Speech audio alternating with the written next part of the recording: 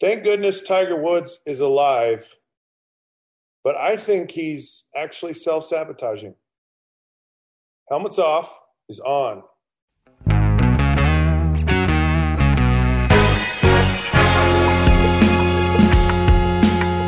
Hey folks, welcome to another episode of Helmets Off. Scott Mitchell, your host here. Got a fun show today. Free agency is upon us, and man, the world in the NFL, the landscape is changing so much. You've got these like cornerstone, well-established, playing very well quarterbacks and high-profile players who aren't happy or who are moving, and that's just something I don't know that's happened in the NFL. We're going to talk a little bit about that today. And, of course, Tiger Woods had his, just horrific accident, and thank goodness he's alive. But I really think there's a whole lot more going on there. I don't know. It just kind of hit me the other day. And then, of course, I'm going to give some insight in what it's like for an NFL player during the offseason, like right now. What do you do? So we got a fun show today and really looking forward to it. I want to thank you for tuning in and listening to what we do. We are powered by KSLSports.com, which is sponsored by University Federal Credit Union, and we thank them. And we also are on Facebook at the Helmets Off Podcast and Twitter at the Helmets Off Show. Like us, love us, but never leave us. That's the deal. We're married for life. All right, first topic today is this idea of free agency and how I think it's kind of changing. There was a time when well-established veteran quarterbacks were always off limits. Like you got a guy, you developed a guy, and you were married to him forever. And a lot of traditionally really good quarterbacks stayed with a team forever. You know, you look at Peyton Manning changing teams, and he did because they felt like his injury was probably something that would cause, his career to be shortened, and the Colts let him go. But I think had that not been the case, he'd have stayed with the Colts his entire career. You get a guy like, just Drew Brees changed teams, but he stayed with these teams for a long time. And you just see a lot of these guys who stick around and don't move unless it's really, really late in their career. And then it's like time for the team to move on from them. Whereas you're seeing young, in their prime guys. And one of those guys is Russell Wilson. And there's a lot of discussion about a lot of unhappiness with Russell, and he wants to be involved in the decisions of who the players are there. He's taken a lot of hits. He's been sacked a lot. And he's a really mobile guy, and he's a guy that can get out of a lot of stuff. But he's been banged up, and he's like, hey, I'm kind of tired of it, which I can understand. And so there have been rumblings. You don't know if it's true or not or whatever, and who's putting out that information. But it's not out of the realm of the possibility of him moving, or a guy like Deshaun Watson. And of course, Matthew Stafford moved on, and I'm sure some other guys possibly might be moving on, depending on who these teams draft at quarterback this year. So thought it would be kind of interesting to say, all right, let's just look at Russell Wilson. And where would Russell Wilson fit with a team that would be, kind of magical or the best place for him to end up? And I don't know that Seattle is the best place. I don't know. They had that run, but it was really geared on a defense, a solid running game, which means a really good offensive line, a Marshawn Lynch type of running back, and now they've evolved into more of it's Russell Wilson's deal, and he's been able to handle it for a good part of things, but they haven't been back to a Super Bowl in a while, and I'm not sure they're going to go back to one anytime soon. So where would the best place for a guy like Russell Wilson? I'll tell you, the absolute, I think, top spot. I think going to the New Orleans Saints would be phenomenal. Would be phenomenal for Russell Wilson. I don't know that there's a better coach in the NFL if you're a quarterback than Sean Payton. Really gets it, really understands quarterbacks. And I'm not convinced that Taysom Hill is the long-term solution with the Saints. there are holes in his game, and he's a guy that is a fun player. I'd love to have him on my team. Certainly a team guy. A lot of things he can do. He's extremely valuable to a team, but I'm not sure that being the starting quarterback every down, every day is the best thing for Taysom Hill, simply because he's a guy that's going to, he's going to run in there and run into people. And that's great, but not when you're the starting quarterback. When you're that Swiss knife or Swiss Army knife, whatever he is, you do all those things, fine. But and Jameis Winston, who threw for over 5,000 yards for Tampa Bay, they proved they're a pretty darn good team and won a Super Bowl right after he left. So, there's maybe some question marks about him. Sean Payton really likes him. I think they'd like to keep him there. But if you had an opportunity to get a guy like a Russell Wilson, I think you take it. I think the Saints are extremely close to winning. In fact, I think Drew Brees has probably been 2 years too long with the Saints, and they've proven that they can win without him. Teddy Bridgewater went in and did fine, and so did Taysom Hill.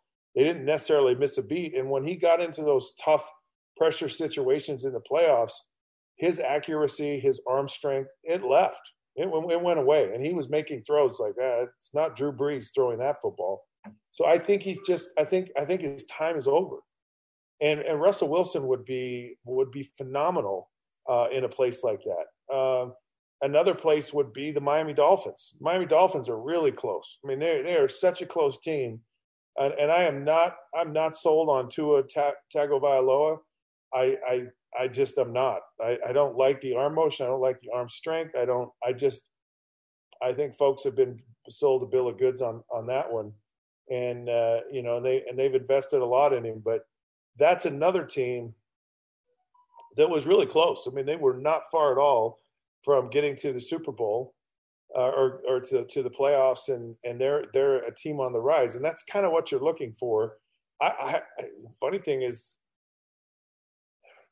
I know they drafted Jordan Love a couple of years ago, but I was going to say the Green Bay Packers, and I was going to say that because I just think Aaron Rodgers, as good as he is, has this aura about him that's so negative. And he's just got this chip on his shoulder. I just think his personality is that way. And I don't care what you say, your attitude is going to impact your performance. It just does. And so here's a guy that went to a Super Bowl and won it early, but has never done it again. His record in championship games is not good. They've been at home, most of them. And he just should have gone to a couple of more Super Bowls easily. Easily, he should have gone to a couple more Super Bowls. And for whatever reason, he always seems mad at the organization. He always seems mad at everybody. And I really think it might be time to just say, hey, you know what? You're right, Aaron. If you had an ability to replace him with a guy like Russell Wilson, and Russell Wilson played at Wisconsin, and he understands that Midwest, mindset, and they would eat him up in Green Bay. Oh my goodness, he would be so amazing with the Packers, because they're a close thing. I would have said the Indianapolis Colts, and I actually think Carson Wentz going there is a good option. And I know Urban Meyer at Jacksonville. I really believe he's going to turn that around. And I think, a lot of these new coaches, what they do to kind of buy themselves some time is they go, well, we got to rebuild. So you can't have any expectation on us for probably 3 to 4 years.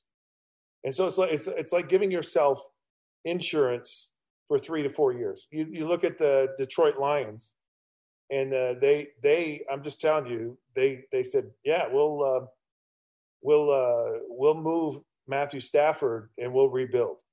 And basically they're saying, we just gave ourselves 4 years of income.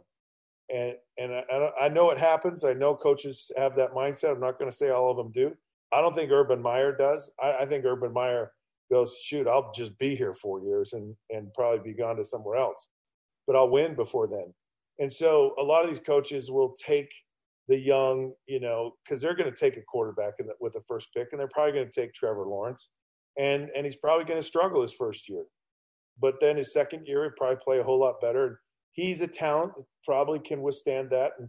But I would say, you could kind of diminish the curve there, Urban, and get another really good player in the draft, and you could get a player like Russell Wilson, and off you go.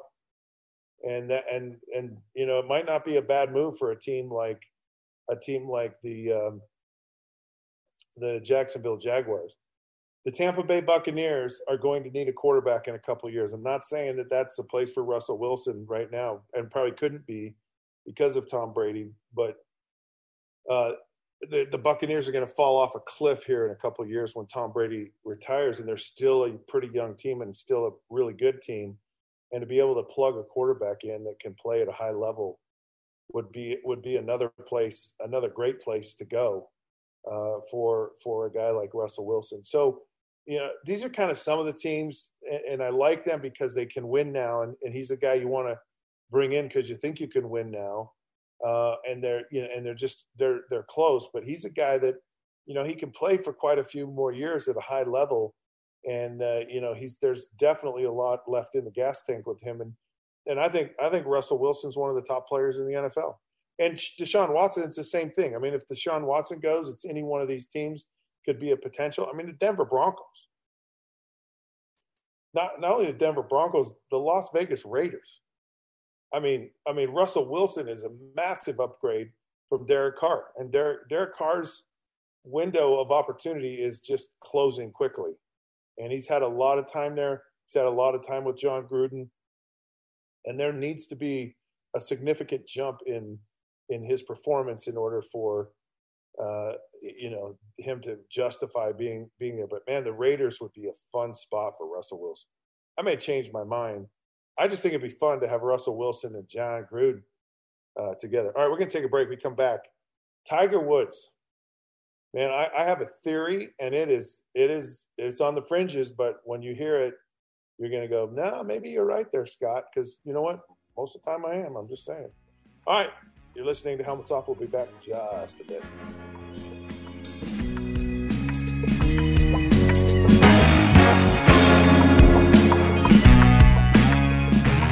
Hello, folks. Welcome on in, and thank you for joining us. I always appreciate it. Tiger Woods was in a horrific accident a few days ago, and luckily, and there were a lot of strange reports coming out, jaws of life and whatever.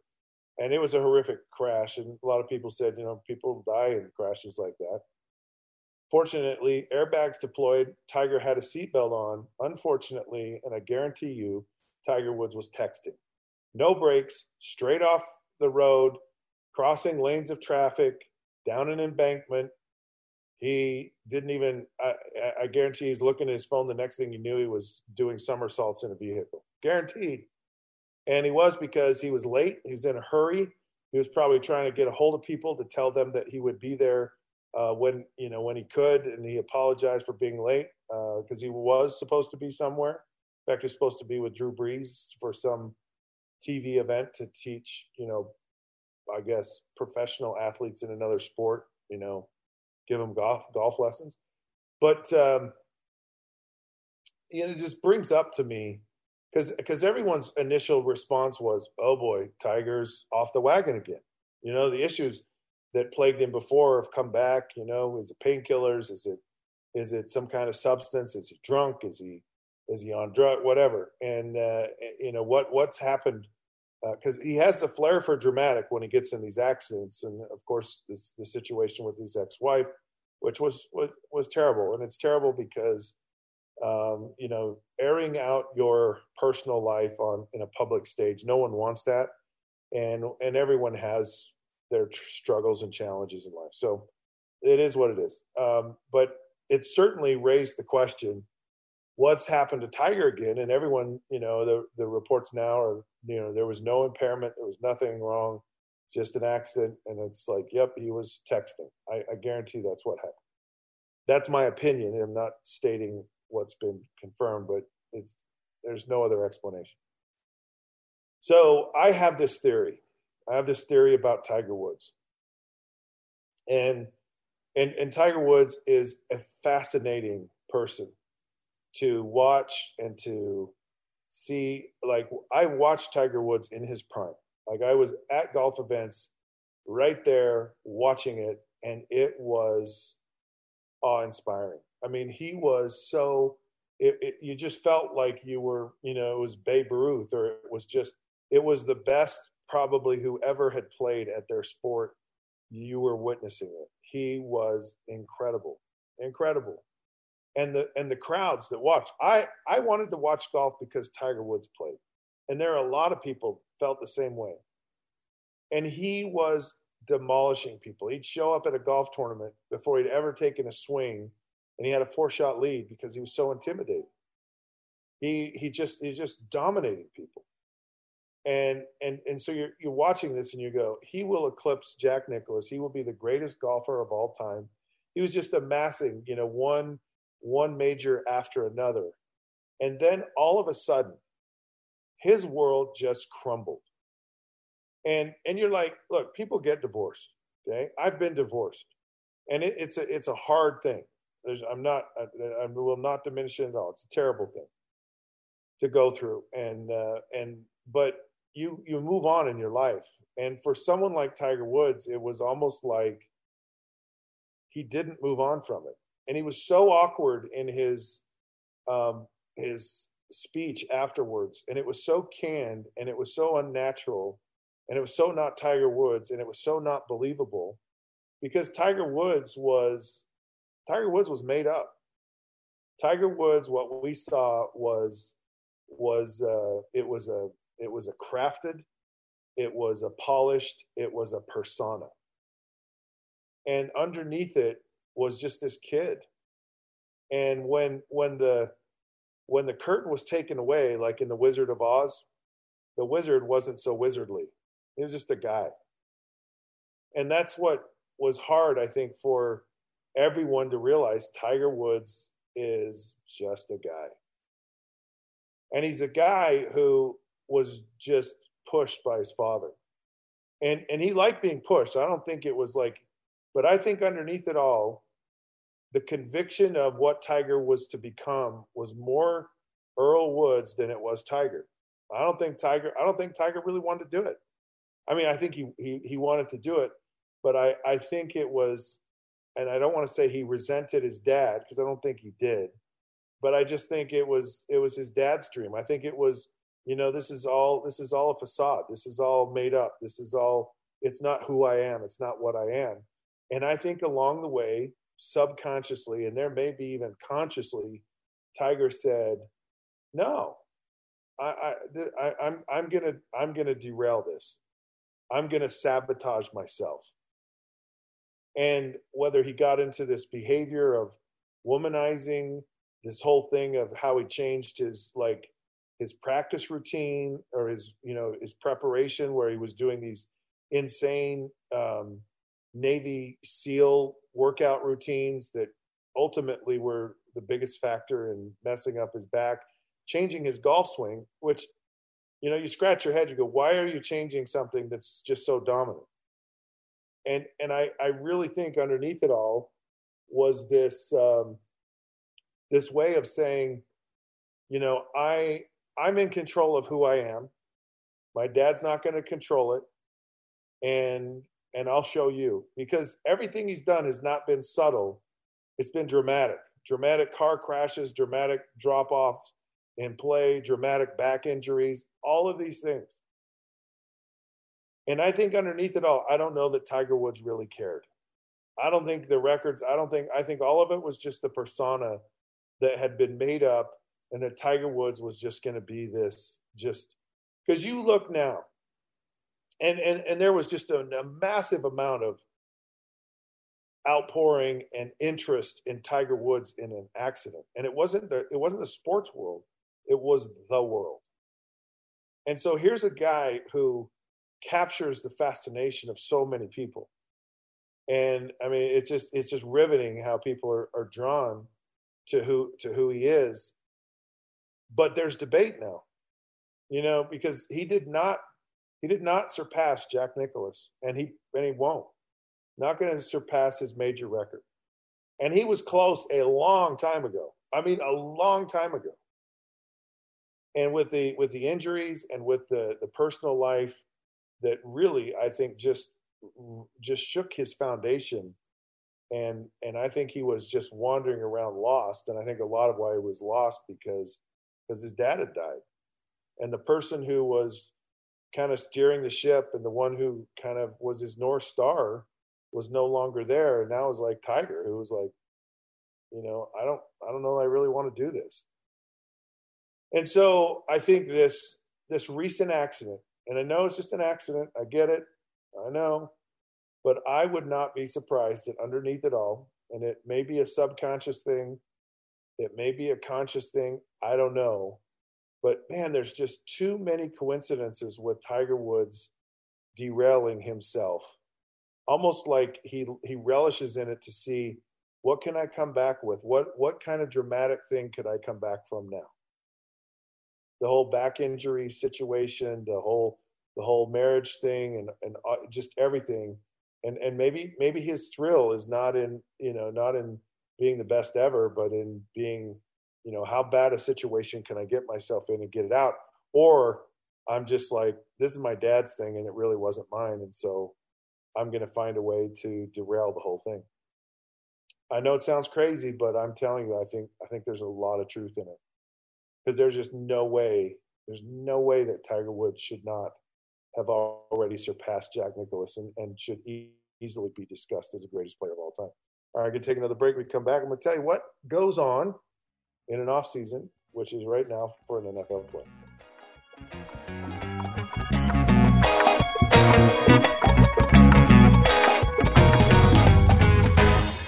Welcome back, sports fans. Again, last segment of the show here. Thank you again.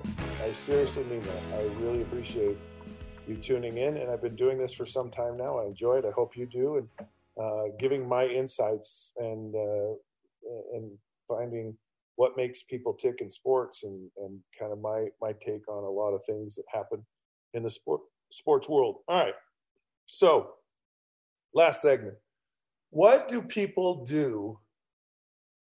I shouldn't say people. What do NFL players do in their off season? Well, if you're an NFL player who wants to stick around, if you want to stick around in the NFL, then you better spend your off season working out. And that's the top priority above anything you do. Anything you do. If you have, any shot of making it, of sticking, of staying, you better physically be at the top of your game. You look at a guy like Tom Brady and he says the TB12 method. I guarantee you every really good player in the NFL has their own method. I did. I knew what I had to do to get myself ready to play every year. And without exception, it was the number one thing I did. And let me tell you, I was on an island in the northeast section of Saskatchewan fishing, and I would work out every day that I was there, including throwing a football. And I knew how important it was for my arm to be ready and to be in shape for an NFL season. And I have buddies who probably still have bruises who caught footballs for me in those situations. And I found a way, and there was never an excuse. And I did it in parking lot, so it's like, yeah, you can go have your fun. And I did, and I'll get into what fun I had. But the bottom line is everyone figures out and knows that you can't just show up at training camp and go, yeah, I'm going to get in shape right now. And that's why training camps were so long, was not because they needed all the time. It was because the players had jobs in the off season. People like Roger Staubach started a real estate company. I mean, most guys had other jobs that they did in the off season because they didn't get paid that much. So they're out working, and then they would come to training camp the 1st of July, and training camp would be forever. And they'd work themselves into shape through training camp. And then it became serious business, serious money, and things started to change, and off seasons changed. And it was like, you're working out, you're preparing yourself year round. And there's always some new invention, whether it's a diet, whether it's some chiropractic thing, some voodoo, some whatever. These players will find it, and they'll find any kind of way they possibly can to get ready to play. There's this stuff called DMSO, and they put it on horses, and it's a way to kind of help muscles recover. And it's just the most disgusting smelling thing in the world. And it wasn't a banned substance, and I think it is now. But a lot of players were walking around in an off season, and they just smelled atrocious. And so there were things like that, and players were just not, nothing was off limits. They're always looking for an edge, always looking for a way to get stronger, bigger, faster, better. So that's always the top priority. And I know that doesn't sound very sexy, but it's the truth. Now, the other thing, and this was something that I did, and I thought this was important, and I still think it's important. Being football 24/7, 365 is really not healthy.